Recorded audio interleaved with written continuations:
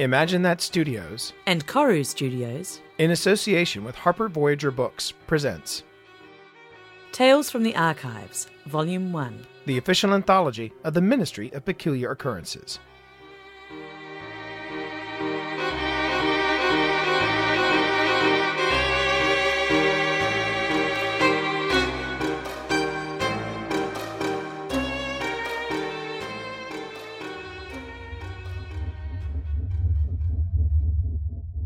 So, are we making progress with these lost archives? About as much progress as we made when chasing Professor Whitehall in the streets the other day. You are still upset about that? I cannot believe you stopped to set your bloody watch. It was running fast. So was Whitehall. We just happened to be by the clock. But why at that particular moment? I said I was sorry. We almost had him. Miss Braun! Remember our proper jobs? Yes, I know. And our next case is quite the mystery, as Dr. Sound apparently deemed it as a sealed record. That means we really shouldn't open it, as the director wishes to keep it confidential. Oh, come along, Welly. If it's down here, how secret could Dr. Sound really wish to keep it? I have a feeling we will find out.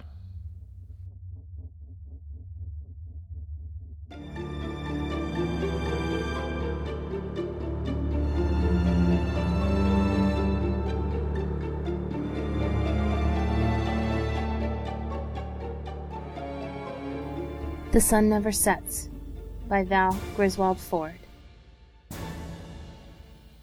May 30th, 1859.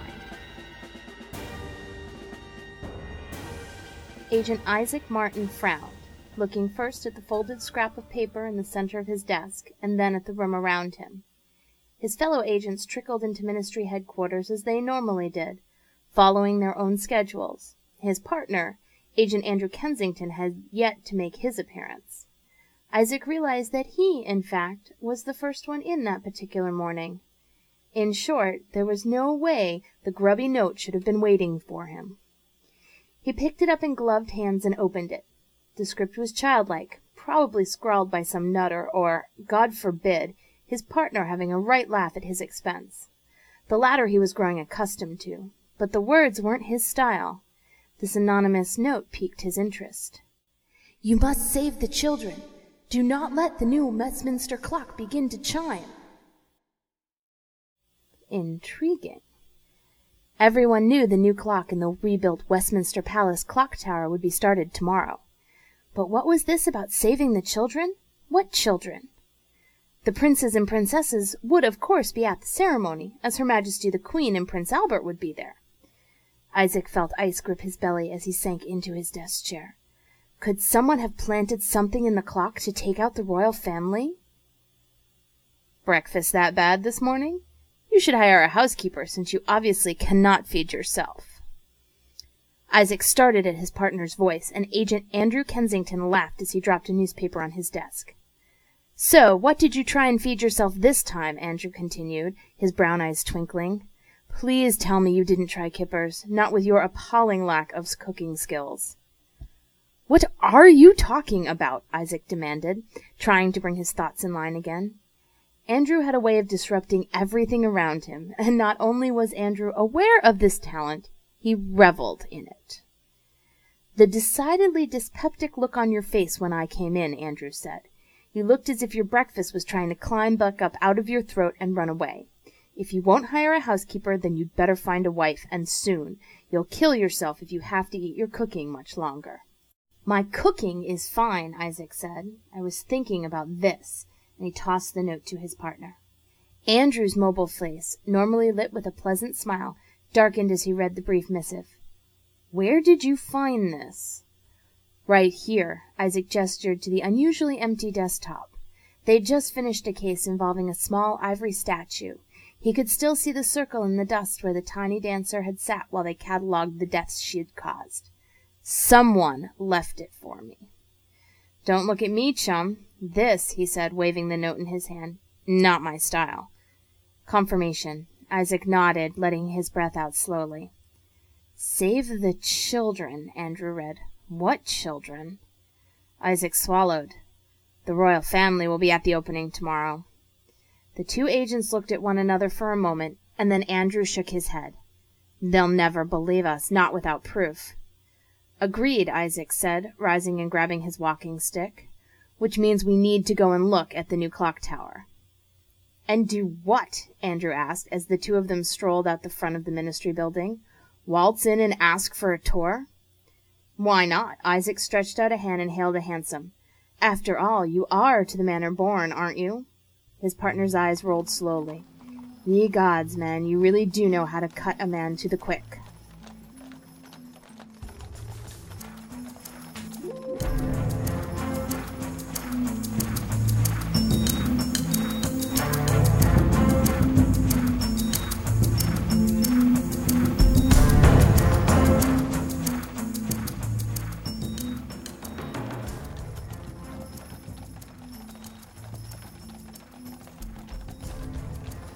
Whether his second wished to acknowledge his lineage or not, Andrew's circles sometimes served them admirably in the field. His father, Lord Kensington, was friends with the chief architect, Sir Charles Barry, and that good gentleman himself was just alighting from his own carriage as their hansom pulled up. "Andrew, good to see you!" Sir Charles' voice boomed out cheerfully through the morning air. "Have you come to see the new tower?" "Indeed, Sir Charles, we have." Andrew introduced his partner. "Isaac and I were wondering if there was a way we could look it over before the opening tomorrow. Would that be possible?" Sir Charles frowned at them for a moment, and Isaac wondered what was going on behind the old man's face. Then he smiled again. "Follow me, my lad, follow me." Isaac trailed behind Sir Charles and Andrew, looking over everything as the architect talked. The interior was beautifully designed, befitting the royal family, and incredibly Gothic. But Isaac paused as he caught a glimpse of something square in the back of the room. "What is that?" he thought to himself, lagging a little more to get a look. "It's not a lift, is it? Possibly?" The other thought that immediately came to mind was more chilling. Why would there be a cage in the clock tower? A cage for what? The tower and the clock were designed by Augustus Pugin, Sir Charles explained as they began to mount the stairs. "You've heard of him?" Isaac shook his head, but Andrew nodded. "His work is amazing. Sad that he didn't live to see this." "Too true. Madness, they say." Sir Charles didn't say much more as they climbed up the stairs. The stone staircase wound up, up, up, until Isaac thought his chest would burst from the exertion. They all paused at a middle landing, trying to catch their breath. Then Isaac looked around and his breath fled again. "Fascinating, isn't it?" Sir Charles said, and there was no mistaking the pride in his voice. "It's the only clock of its kind in the world.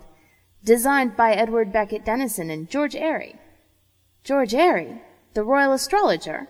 Andrew asked, and Isaac knew why. Airy was a familiar name to the ministry, especially since it was rumored he was part of the House of Usher. They hadn't been able to confirm that, but still. The note left on his desk. The cage downstairs. Isaac wondered what the connection to Usher was. If it was Usher at all.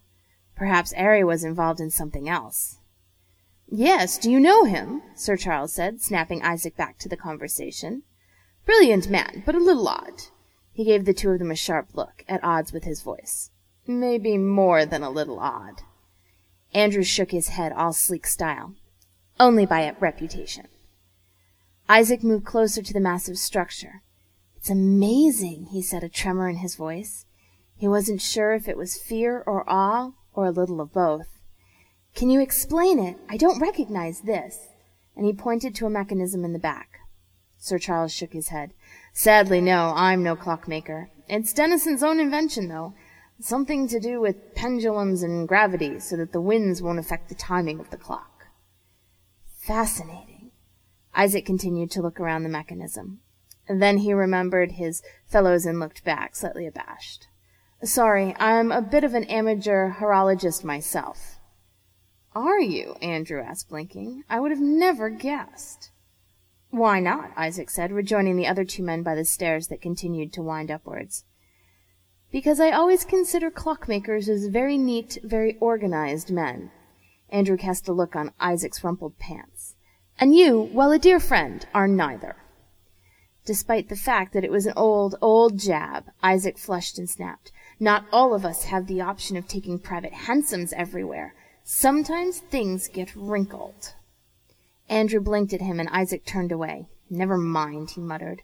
Isaac was a good enough chap, but the twitting about his wardrobe never ceased to annoy Isaac. Of course, in front of Sir Charles was not the place or the time to have a conversation that wouldn't do any good anyways. Andrew could always get to him. "You'd be surprised, lad," Sir Charles said, laughter rumbling under his words and breaking the building tension.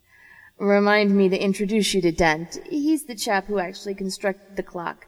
Brilliant, but—" He shook his head as his voice trailed off. "Well, are you ready to see the top?" Both Isaac and Andrew nodded, and they resumed the climb.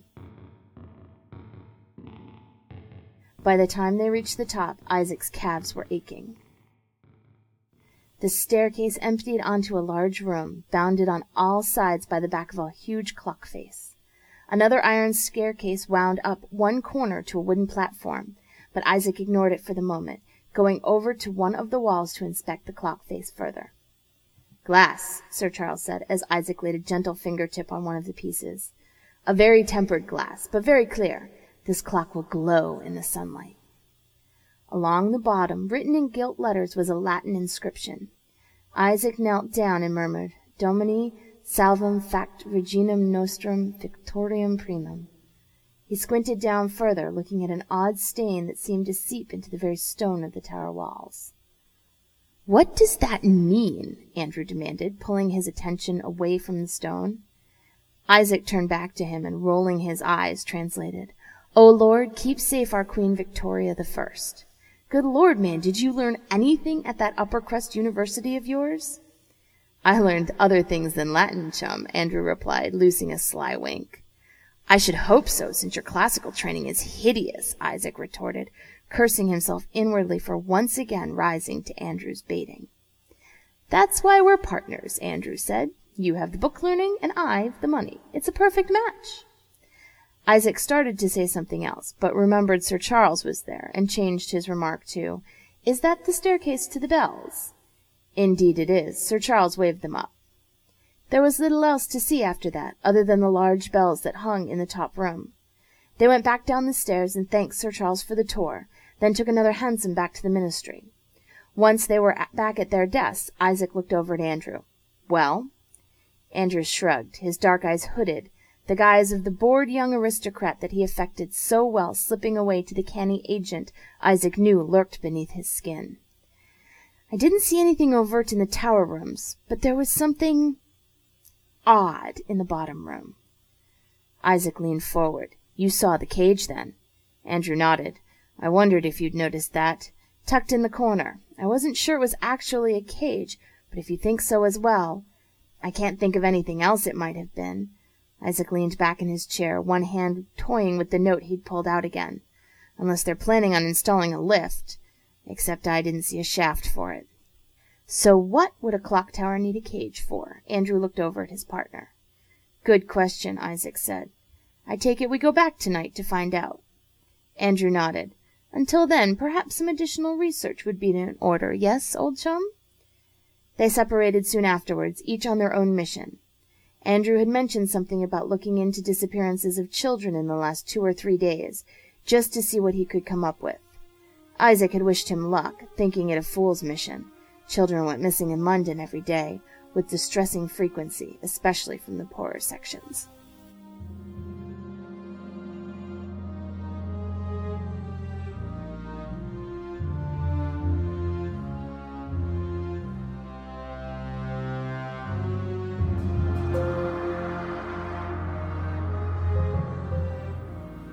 His own search had taken him to one of his favorite places, the Royal Institute of British Architects of London. Augustus Pugin hadn't been a member, but there were plenty of his drawings in their library. The clerk had also given him some ideas as to the man himself. "Brilliant, but moody he was." The man shook his head as he pulled another set of drawings from a large, shallow drawer for Isaac to look at. "And scared of his own death. I heard he did everything he could to put it off, and where did it get him? Nowhere. Died of the madness, he did." Then, before Isaac could say anything, he shuffled off into the back of the library. "The madness, huh?" How very interesting. Isaac filed that tidbit away as he looked over the drawings. The man had been right. Most of the drawings were brilliant, crisp, and detailed. No hint of madness. Isaac wondered how suddenly the madness had come upon the architect, and for what reason. The drawings of the clock tower were fascinating, and Isaac pored over them, looking for any hints as to what might have been incorporated into it. The area where he and Andrew had glimpsed the cage was blank on the plans, and there was, as he had thought, no mention of a lift either. He frowned and rang again for the clerk. As the man shambled up, Isaac asked, "These documents are brilliant, but I need something more personal. Do you know of any journals stored here as well?" "Journals?" The clerk wrinkled his face. "Not here, sir. If Pugin kept a journal, his family would have it. We don't keep that kind of thing here." "Damn," Isaac muttered, flipping over another drawing. This one was more hesitant, less flowing than the others, perhaps one of Pugin's earlier works. But when he checked the date, it was one of the last drawings the man had done.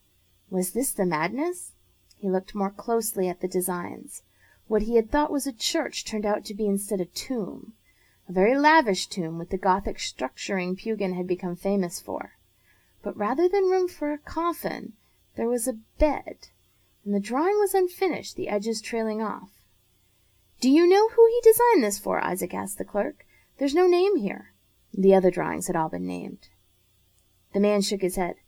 "Possible it was his own tomb. That's a copy. The original was burned." "Burned?" Isaac blinked. "Aye. Pugin found his clerk copying it like he was supposed to do, and flew into a rage.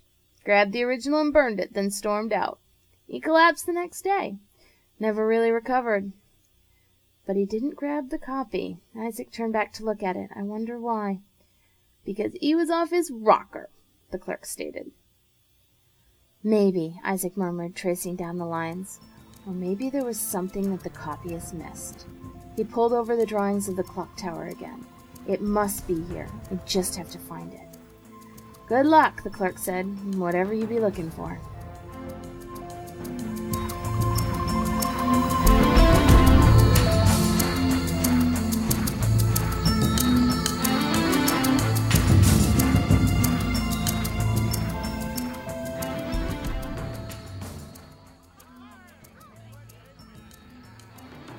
When Isaac joined Andrew at the pub later that night, it was with a sour expression on his face. "Nothing, I'm guessing," Andrew said, motioning him to a seat, a brandy already in his hand. "Nothing," Isaac agreed, "other than the fact that the man was brilliant and apparently obsessed with avoiding death, even to the point of building churches and designing a tomb that looked like a bedroom, although how that would help him I don't know." "He wasn't a member of the House of Usher, was he?" Isaac shook his head. "Not that I could find any hint of, no. If anything, I should think the house would horrify him. He was a devout Catholic, at least in the later years. Besides, he didn't leave a journal that I could find, sadly. Just his architectural drawings. His family must have his personal papers." "Interesting." Andrew pushed a second glass towards him.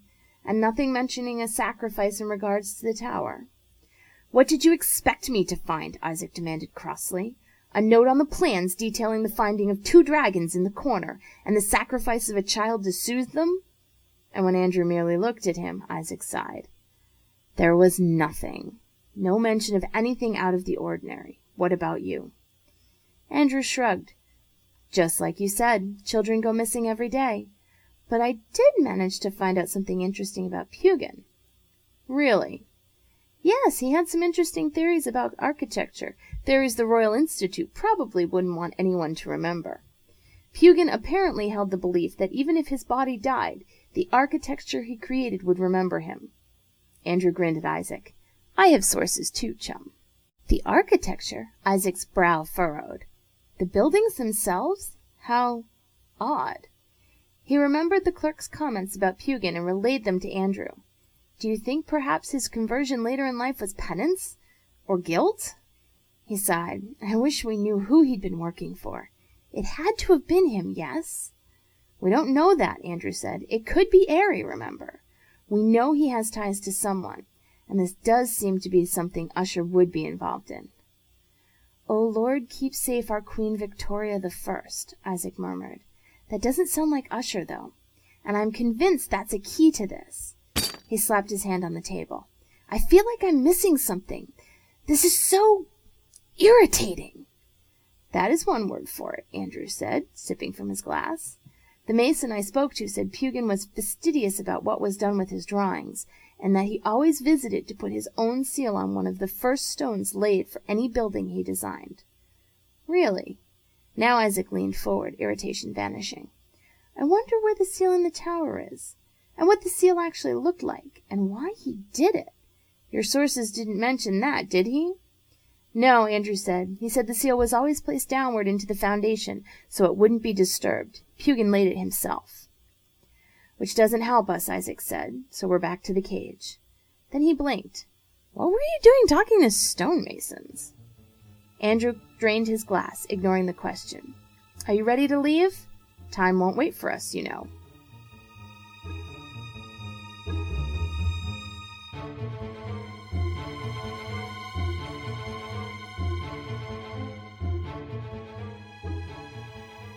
The tower loomed up into the darkness above them, passing from the glow of the gas streetlights into the dark night sky. Isaac pulled his gloves a bit tighter and looked over at Andrew, who nodded. See something wrong? Andrew murmured. No guards? Isaac said, then asked when Andrew gave him a disgusted look. What? There aren't normally guards here anymore, just the peelers, remember? Andrew pointed. I meant the light. Isaac blinked and looked up. There was a faint glow, one he had attributed to the glass shining in the moonlight, but as he looked longer, he realized Andrew was right. The light was coming from the interior of the tower, behind the clock face. A frisson of something akin to horror crept down his spine. Let's go find out what's glowing in the clock tower, he said, and together they slipped across the street and into the door. The darkened room seemed to reach out and suck them in from the street. The tower's interior was black as coal, and they paused for a few moments to allow their eyes to adjust. Once they could see, barely, they headed into the dark corner. It's definitely a cage, Isaac said, running his fingers over the edge of the structure, for something large. Indeed, Andrew agreed, crouching down. It's bolted to the floor, too. This is part of the construction. He sniffed the air. There was someone in here recently. I smell sweat. He brushed his fingers over the floor. And blood. Blood, Isaac repeated, even as he leaned down too. His fingers brushed against the stickiness. What is going on here? Then he realized what Andrew had said. Someone? You're sure it wasn't an animal? Andrew turned and handed him a very small shoe. I think it's time to see who's up in the clock tower, and what that child is doing there. He cocked his head at Isaac. The children we need to save may not be royals after all.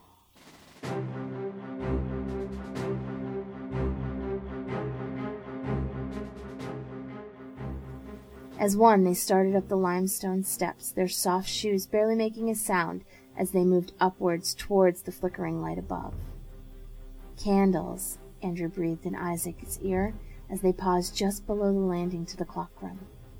They both poked the top of their heads over, just enough to see nothing. Just a single candle set atop the desk Isaac remembered from the tour earlier. The clock mechanism sat silently, waiting to be unveiled tomorrow. They must be higher up, he whispered. Then, as his gaze covered the room, he realized what he was seeing. What is that? What? Andrew hissed, but Isaac was already climbing into the room, intent on the scrap fluttering on the floor. He picked it up and smoothed out the wrinkles in the paper, noting almost absently that it was smooth like velvet. The words, written in dark pencil, fell into his mind like rocks. What does it say? Andrew said, and Isaac nearly jumped. Well?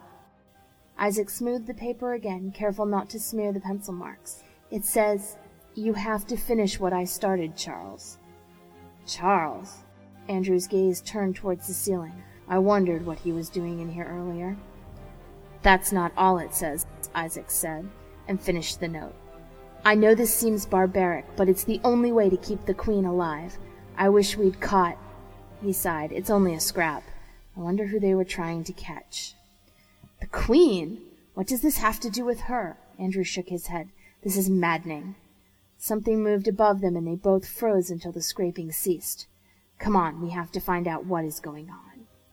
As one, they began the ascent to the upper floor. Oremus Just before they reached the second landing, they heard the low chanting. Isaac shook his head. Latin, he whispered to Andrew, after listening for a moment. It sounds like the novena to the Blessed Virgin. What is he doing? The only way to find out is to go up there. Follow me, Andrew said grimly, drawing his pistol from underneath his coat. Isaac did the same, and they came up the rest of the way into the room. The room chilled Isaac to the bone. Underneath the eastern clock face was a rough wooden altar, one that could be dismantled easily and hidden away when no longer needed.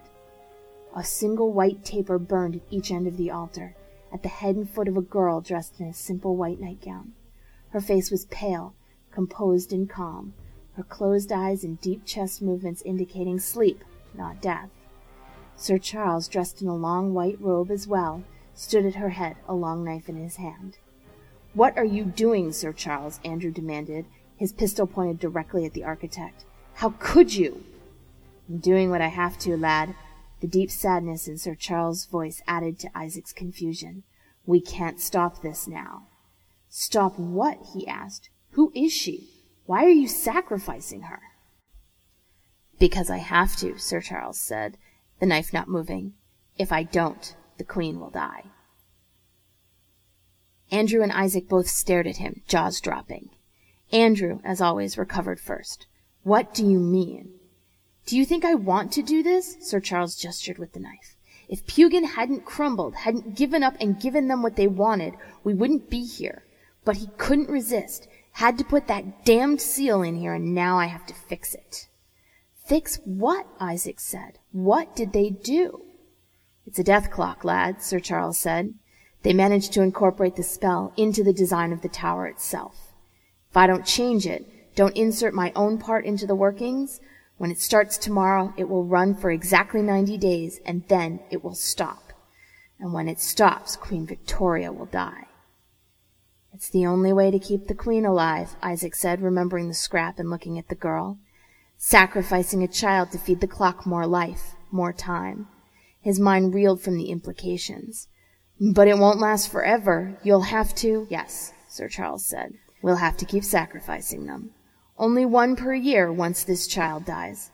Small comfort, maybe, but it will keep Her Majesty alive long enough to finish her work." "You can't be serious," Andrew said, but Isaac shook his head. "No, I think he's very serious." His voice trembled. "That's why the Latin is there, isn't it? That's the catalyst for your change." "Yes," Sir Charles nodded. "We cannot change the clock mechanism. There's a bit of Her Majesty's blood worked into the metal itself. But if I can charge this protection, it will keep the clock running until her time is truly at hand." He looked down at the sleeping child. "I did not want to do it this way, but Airy swore it was the only way." "Airy, what has he done?" "Given us the only chance to save Her Majesty," Sir Charles said.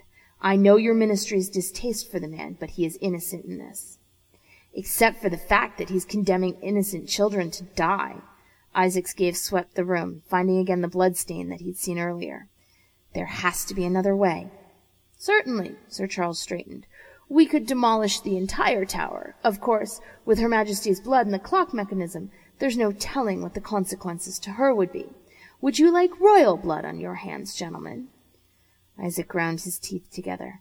"And how did Airy find out about this?" "Pugin confided in him right before he died. He brought it to my attention." Sir Charles's free hand smoothed the child's neatly combed hair. "Pugin had always been unstable, but to condone what he did, Airy couldn't bring himself to do this. And since it is my project, my responsibility—" His voice trailed off, and he shrugged. "I can't allow this to continue," Andrew said, his pistol not wavering. "Not if you can't prove it." "What proof do you want?" Sir Charles said. "Shall we wait the 90 days and have Her Majesty die? Will that convince you? Have your oaths to Queen and country faded in your memory already?" Even in the dim light, Isaac saw Andrew flush. "Why a child?" he asked, hoping to distract the architect long enough to figure out a way to get the girl to safety. "If it is a death clock, surely a willing sacrifice would make more sense." "Because a child, a female child, has the longest years to give." Sorrow and resignation colored Sir Charles's entire being. "This little one went to sleep, and she'll never wake up. She'll walk into heaven, an innocent who gave her life to save her monarch. She'll feel nothing. The laudanum assures that. He glared at them. I'm not a monster, no matter what you may think. I wouldn't do this if I didn't have to. There are more things at stake here than even your ministry can know. And yes, I know of them.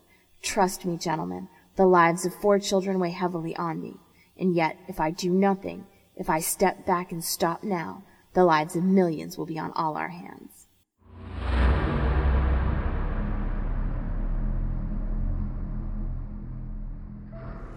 The nameless child, a face neither he nor Andrew would regard if they saw her again in the streets of London, slept peacefully, her brown lashes, long and luxuriant, lying against cheeks flushed with the health of youth. Isaac wondered who she was, where she had come from. She was clean, but her hands, folded demurely over her stomach, had calluses and pinpricks all over the fingertips. A working child, then, someone who wouldn't be missed, except by the people who loved her. Isaac closed his eyes, one hand on his gun, and wondered if he could take her away from her family. Have you forgotten again your oaths to Queen and country already? Isaac turned his head away, struggling with himself, although he kept his gun trained on the chief architect. Andrew, on the other hand, wasn't convinced in the least by Sir Charles's explanation. Step away from the girl, Andrew said, his gun now steady and still. Sir Charles looked appealingly at Isaac. You know what I'm saying is true. You have to let me finish the sacrifice. A child, every year, after the 3 he must have already sacrificed and the girl lying on the altar. And yet, could he live with himself if he stopped it, and the queen, his queen, died, leaving chaos in her wake? Isaac, Andrew warned as Isaac's gun began to wave her. Do not let him fool you. He is murdering an innocent child. To save the empire, Sir Charles said. To save the queen.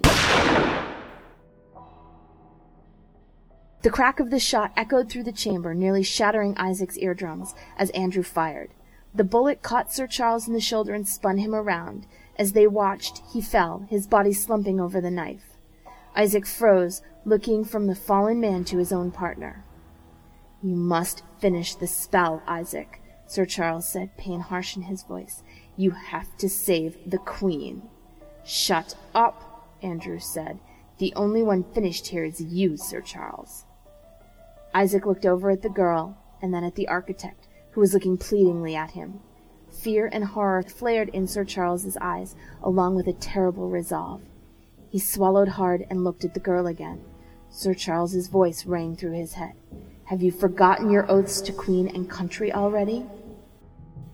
I've saved her in a way, you know, Sir Charles said. She's a middle child of 6, working already as a seamstress. She'll never know again the cold of winter, the ache in her belly. As she saves the Queen, so shall we save her. Isaac heard the scrape as Sir Charles pulled himself to his feet. Please, lad, I'll say the words, but I need you to finish this. Shut up, Andrew insisted. Isaac, we need to... The second gunshot echoed through the tower, just as loud as the first, and Andrew stared dumbly at him as the blood dripped from the hole in his chest. Isaac let the gun fall from his hand as his partner stumbled forward a step and then fell down to the floor. Isaac, he said, his voice cracking, what have you done? Isaac moved over to Andrew and knelt beside him. I'm sorry, Andrew, he said softly, but I had to. He waited until Andrew breathed one last breath and then gently closed his eyes. Once that was done, Isaac stood and, taking the knife from Sir Charles, went over to the altar. Oremus Sancta Maria. God save the Queen, he murmured to himself, as he laid the blade on the girl's throat, and Sir Charles began his chant once more. Oremus Sancta Maria, secure miserius. Oremus Sancta Maria. Andrew Kensington's body was found drifting in the Thames 2 days after the tower clock officially started. While the cause of death was clear, his killer was never caught.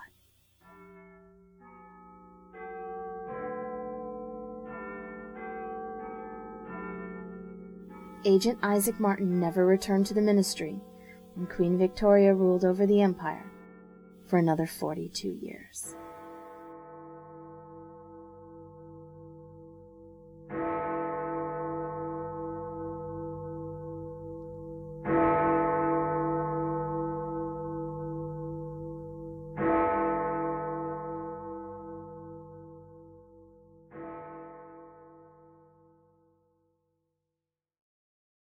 When she's not busy plundering ships for cargo, Valerie Griswold Ford is a dark fantasy writer who dabbles in all sorts of things, from epic fantasy to horror to paranormal romance. Her first novel, Not Your Father's Horseman, released by Dragomoon Press, made Forward Magazine's finalist list for the best fantasy novel of 2005 and started her popular Apocalypse cycle. She has also published several short stories in anthologies and podthologies, including Chronicles of the Order.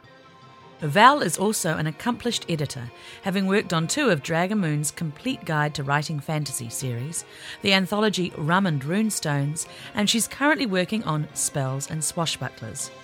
Find out more about her works and her podcast of Not Your Father's Horseman at vg-ford.com.